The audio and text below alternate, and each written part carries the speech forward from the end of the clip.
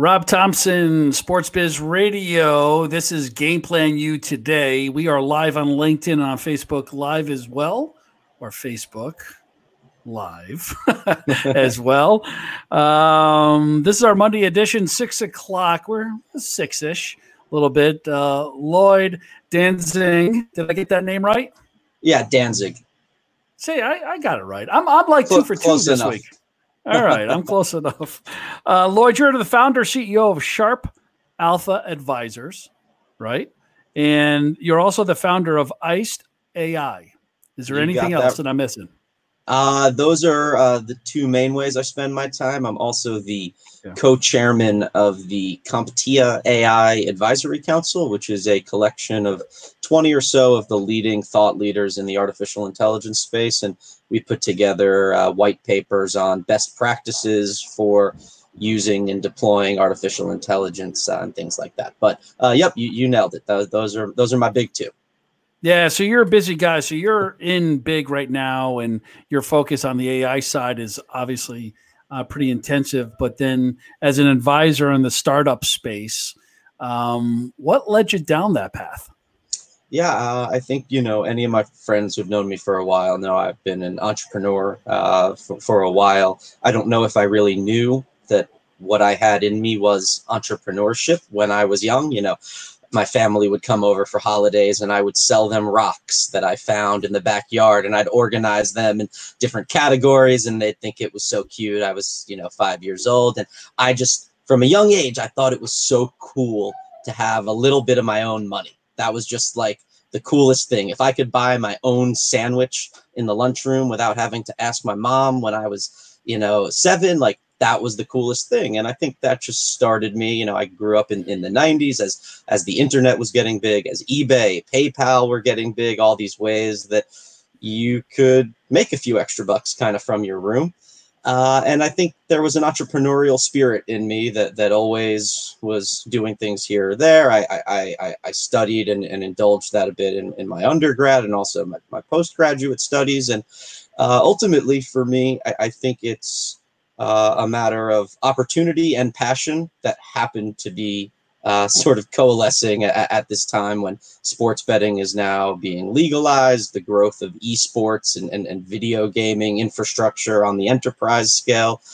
So I feel sometimes that my career looks like it's a career in retrospect only.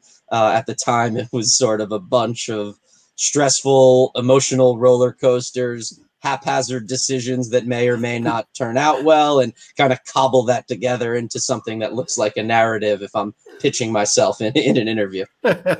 What was that deciding factor for you? When did you have that moment of, really understanding who you are, in your career? Of these things, you start you go down these roads and you hit a block, you hit another block.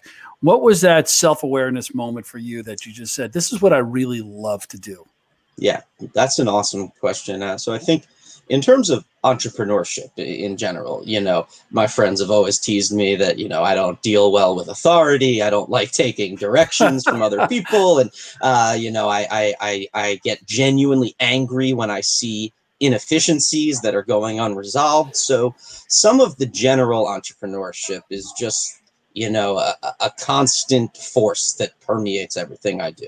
But I've done a number of different entrepreneurial ventures. I had a bachelor party planning service for a while. I had a service where I helped people write wedding speeches, little things, odds and ends. And what made me kind of go all in on this? And I'll tell you, I think it was that, and I'm sure anyone of your listeners who can identify this will know exactly what I'm talking about, is, when that saying, never, find a job doing something you love and you'll never work a day in your life, when that truly makes sense, when internally you start finding that you're doing something that other people seem to value and be willing to pay you for, even though you feel like you would do it for free, that it is so enjoyable that the fact that you got on the phone call, even if it didn't result in commercial opportunities, is value in and of itself.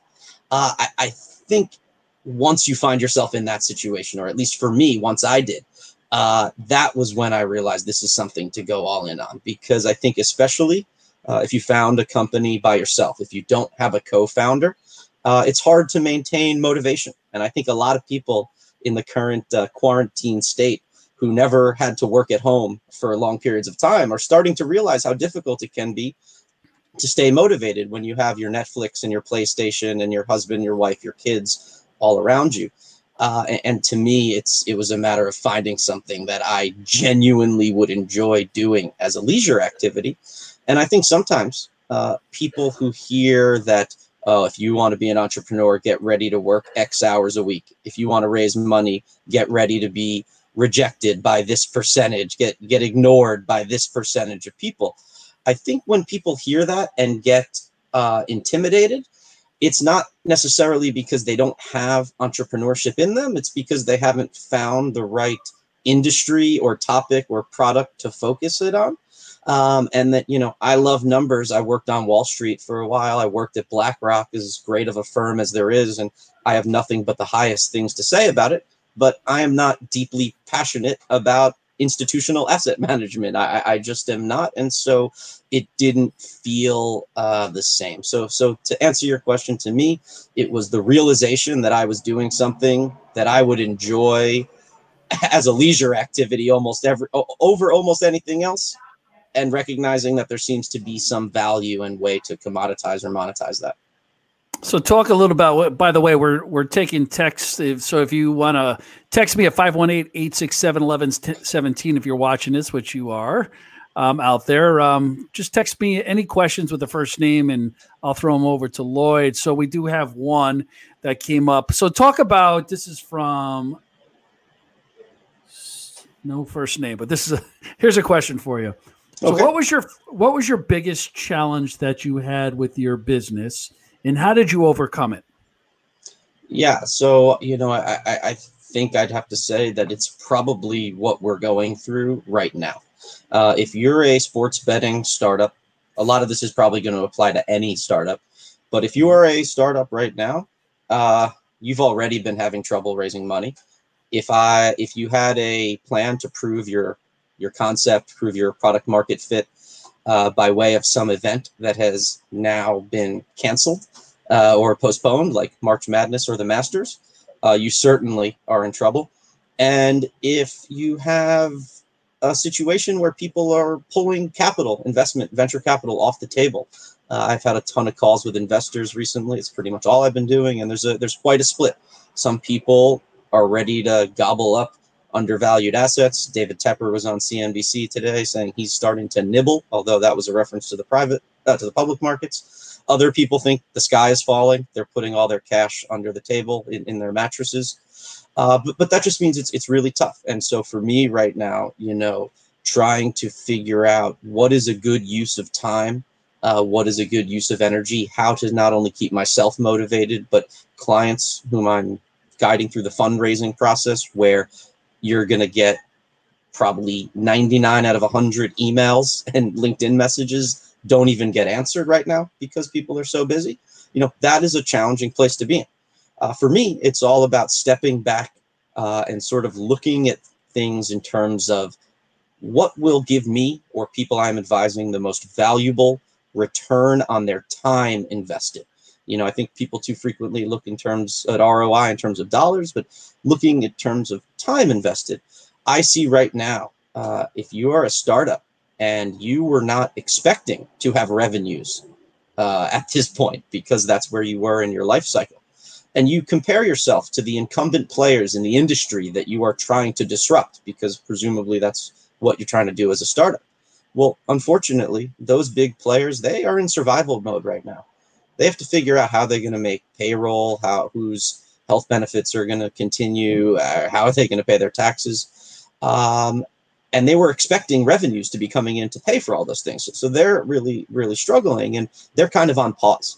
You as a startup have the opportunity to innovate and be nimble and continue developing your product so that when it's ready to go to market, when things come out of this sort of paused mode that we are in, you are ready to disrupt, but you are that much further along in your innovation or your customer acquisition strategy or what it is. So, that was a very specific thing for me. The question was, what is the greatest challenge that you faced in your business, and how did you overcome it. And I'd say the generic answer that fits probably any of the problems I've faced, major problems in different businesses, and overcoming them is stepping back, reframing the problem. You know, you hear engineers, Elon Musk, talk about first principles thinking, figuring out, okay, what is really the most important thing I need to accomplish here? What are the most important means that I need to accomplish that? And how am I maximizing the return on time investment given all that exists? And what I would say as a final note on this is you hear venture capitalists and private investors talk all the time about how they don't invest in ideas, they invest in people. And that may seem like an overstated comment, but it's not, and it's for good reason. You can't name one company, particularly in tech, that has the same product on their IPO day as in their original pitch deck. You know, Facebook never used to have ads, and Netflix used to have DVDs that got delivered to your house that wouldn't be replaced until you put a DVD in the mail and sent it back to their headquarters. And that means that when you're in the pre-seed, seed, even Series A stages, you're getting an investment from someone who thinks you have a good idea, but more importantly, believes in your and your executive team's ability to take in new, signals from the market, whether those be global pandemic or otherwise, and adjust and guide and steward your company through in order to give them a return on investment. And right now, what does that mean? It means adapting and figuring out how to get the most out of your time when other people might be losing a bit of motivation, losing a bit of their productivity, and failing to, capitalize on all this sort of extra time that people find themselves with. Well, you talked a little bit about just that downtime that you do have while you're scrambling, looking for funding or just kind of paying your bills. You mentioned this before. Now is a time when everybody's focused and looking at their LinkedIn and looking at the social media channels to build the network up, and what kind of advice would you give about doing that at this moment? So these next 2 weeks, what advice would you give to a startup on focusing on building up their network? Yeah, so I would say that as bad of a time as this is for generating revenue, it is equally, if not better of a time for building your own personal brand and your Rolodex and relationships. People are around, people are available, people are happy to talk and share wisdom. If you want to get on calls with people who start by saying, I was there in 72, I was there in 87, I was there during 9/11, I was there during the financial crisis, and here's how this compares. This is the time to get on those calls. Cold call emails, cold LinkedIn, cold messages, absolutely. To layer onto that, something that I would say no matter what, there's a great adage and this goes across fundraising, it goes something like, ask for money, get advice, ask for advice, get money twice. And what it generally means is that for any number of hours, given a sufficient sample size that you're going to spend fundraising, if you spend all of those hours reaching out to people saying, hey, I would love your thoughts on my startup, as opposed to, hey, I would love your money to fund my startup, that on average over the long term, again, just this is just clean numbers for the sake of the adage, that you would raise twice as much money by asking for advice as for actually asking for money. And whether that coefficient is 2 or 3 or 1.5 doesn't really matter, but it refers to a very true fact that, first of all, people don't like being sold to. People don't like feeling like you, collective you, are trying to convince them of something, whether that's investing in a company, buying, some pay-per-view boxing match, anything that someone has to be convinced of by a pitch, advertising, or otherwise, is seen as a confrontation, as an adversarial relationship almost. Not to mention that a lot of the people you speak to, the majority of people you speak to, probably were never going to invest anyway. Just anyone who has tried to raise money knows how low the hit rate is on capital raising. And so when you go into conversations with people and you're just asking them for advice, if you have a really good pitch, they should come to the conclusion that they want to invest anyway. And if they weren't going to, well, the fact that you were asking for advice in the first place probably makes them more likely to say, oh, I have a friend who would be perfect for this. Now, the thing is that applying this just sort of robotically and artificially doesn't really work. You have to, I think, really get yourself into the mindset, genuinely believe that seeking advice is valuable and see a capital raise as a byproduct doing it disingenuously is not going to help anyone. If you come across as someone who is clearly pretending to ask for advice as a ways to raise money, that's not going to work. And I think the best way to come across as genuine is by being genuine. So when you layer those two things on, I think this has to be the best time ever that I can remember in recent memory to reach out to people in your industry, whether that's an investor, whether that's someone who has reached a level of success you wish to replicate, and say, hey, would love to get your advice on blank during this time. I have to think that there is such a great chance of getting some real valuable conversations out of a very simple, but again, genuine advice-seeking message like that. I love it. That's great advice. All right. You ready for some questions, some more questions? Let's do it. All right. So this is from Phil Grande, owner of New England Rake. Lloyd, how many employees do you have, and are you stewarding your company through this while retaining them for the long run? Or if you don't want to answer it that way, what advice would you give for this question if you can apply it to another business? Yeah, sure. So I think that it would, I have a kind of very unique boutique advisory firm that has a sort of unique compensation structure that likely would make my particular answer not helpful. But to answer helpful, just generally, something people are questioning right now is, what do I do with my employees?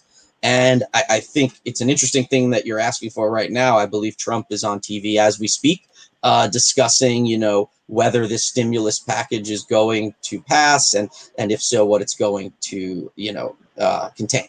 And it seems likely that whatever package passes, hopefully will get passed this week, hopefully very soon, and that there will be some sort of business continuity insurance or grants or loans to small businesses where the loan turns into a grant that doesn't need to be repaid if you go X number of weeks or months and keep 100% or close to 100% of your staff.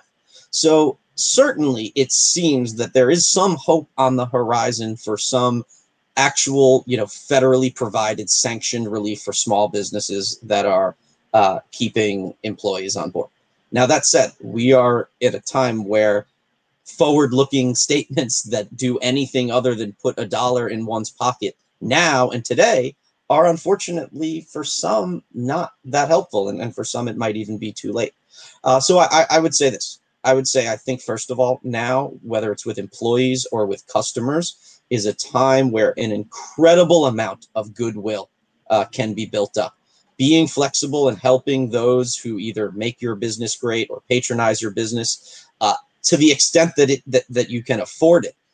This is such an incredible time for that. You will acquire and retain customers and dedicated employees for life if there are reasonable sacrifices that can be made for their well-being.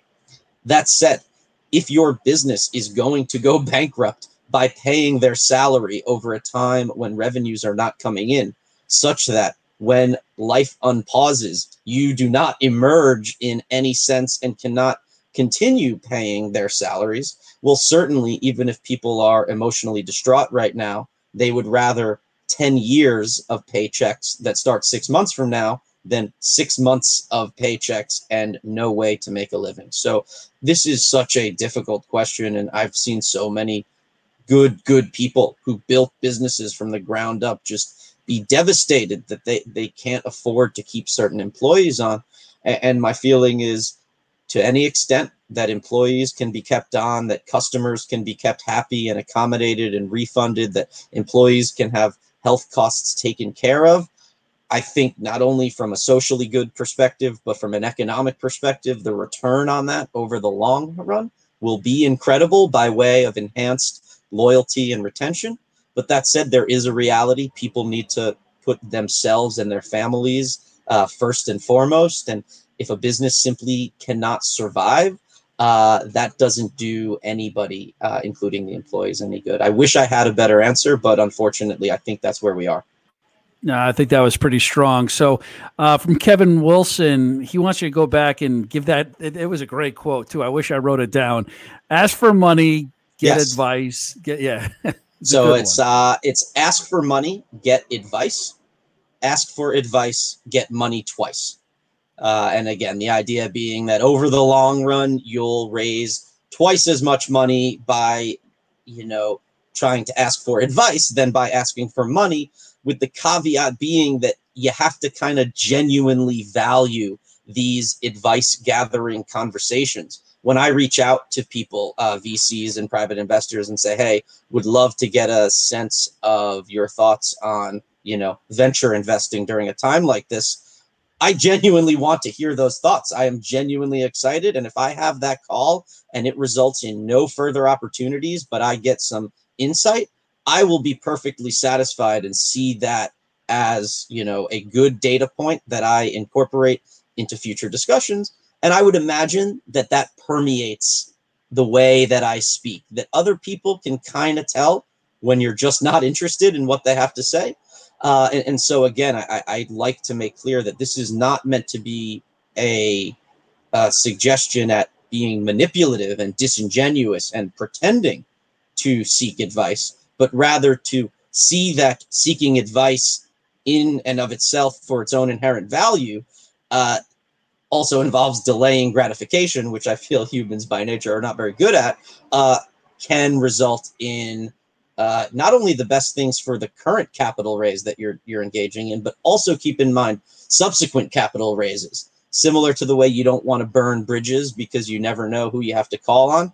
The more people who think highly of you, not only as a salesperson, but as a person, as a human being, certainly the larger your Rolodex will be for subsequent fundraisers.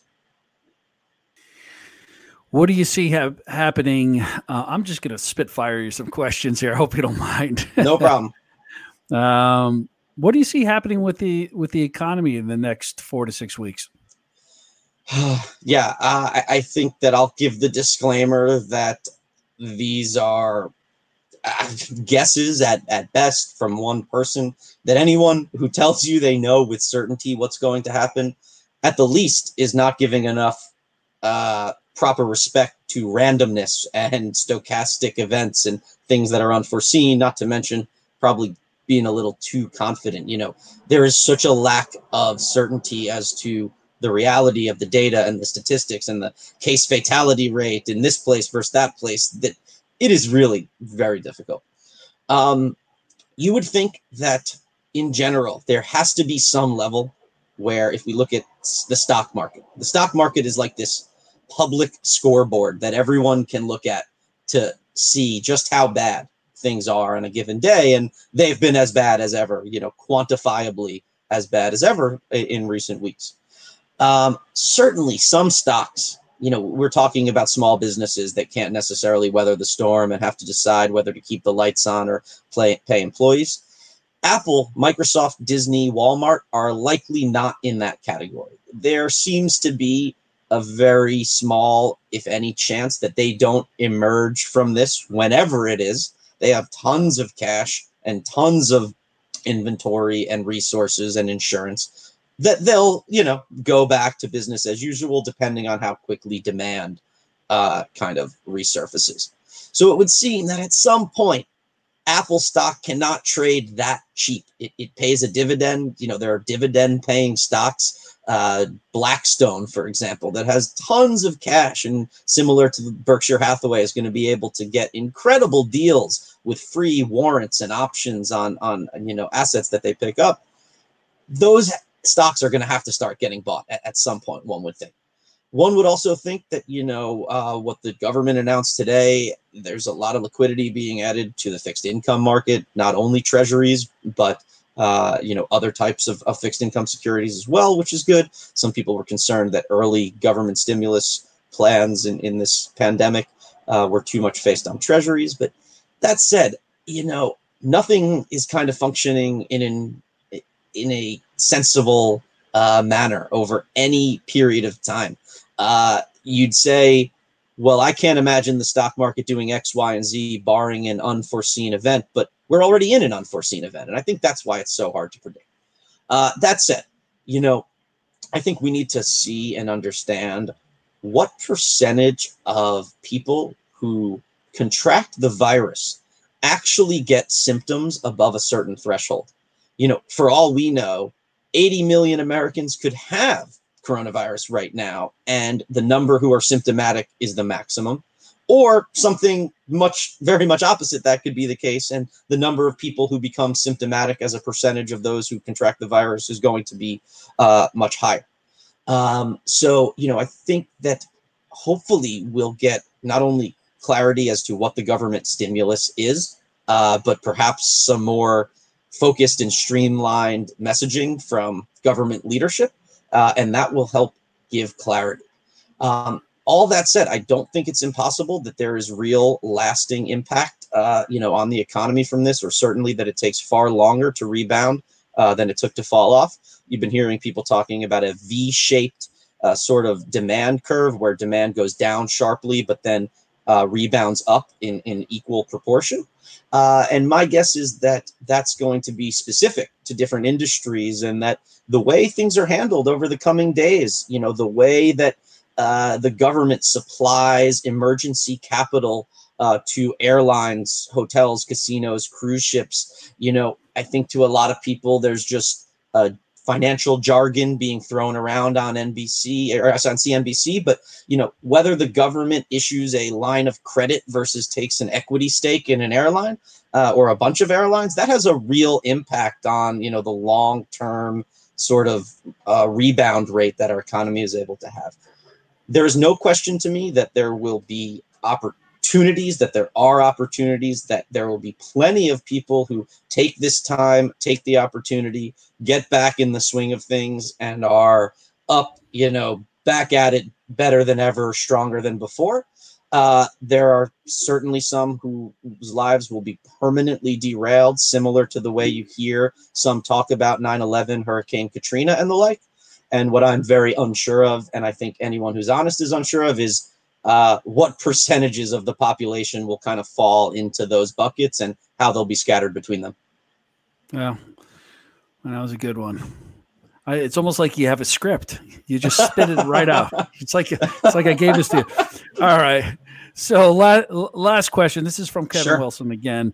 So he wants to know, would you advise starting a business while you're still working a full-time job, or would you plan to go all in on your business? Yeah. So I think the question there depends on what you mean by the word start the business. At what point in the business's life cycle do you consider it started? Certainly there are things that can be done to the best that one would want them done while pursuing a full-time job. For example, in the early stages, when you need to research what will your name be, your mission, vision, and values, what will your logo look like, or what might your go-to-market strategy be, or the basic things. How much money might you want to raise? What is your value proposition going to be? What might some wireframes look like for the app or the website you're building? These are certainly things that you can and probably should do while you still have the security and the income and the benefits that a full-time job offers, especially at a time like now when who knows how difficult it will be to get another job. If you're a very strong job candidate in a very strong job market and feel that you can quit your job, take off for 6 months, and easily hop back in without losing much by way of total compensation, that's one story, but I highly doubt too many people feel like that right now. So what I would imagine, again, depending on the level of savings, how intensive the full-time job is, how much attention that job requires during the day, how tired, you are at night, in whatever free time you have available to start this business. But if you can get together, a pitch deck, even if it just has wireframes and, empty links to a website that's a domain name that you haven't actually bought yet, but just to get to the point where you say to yourself, all right, I know about what my roadmap is going to be. I know who I'm going to have to hire, how much money I'm going to have to raise. Maybe I'm going to have to hire someone to tell me how much money I'm going to have to raise.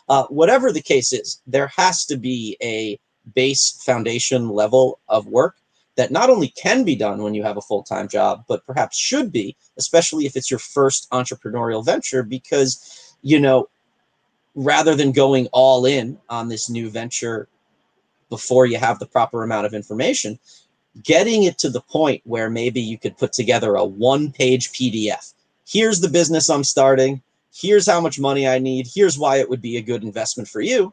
You could get a little feedback from some of your friends or from some people in the industry. You could reach out on LinkedIn to people who have had success and see if they have any thoughts. And then if it seems like, okay, I understand what the cost benefit analysis for the time spent on this business looks like. I know exactly what my life will be like over the next 6 months if I pursue this business, how I'll be spending my time, what that might look like for me emotionally, economically, in my personal life, socially.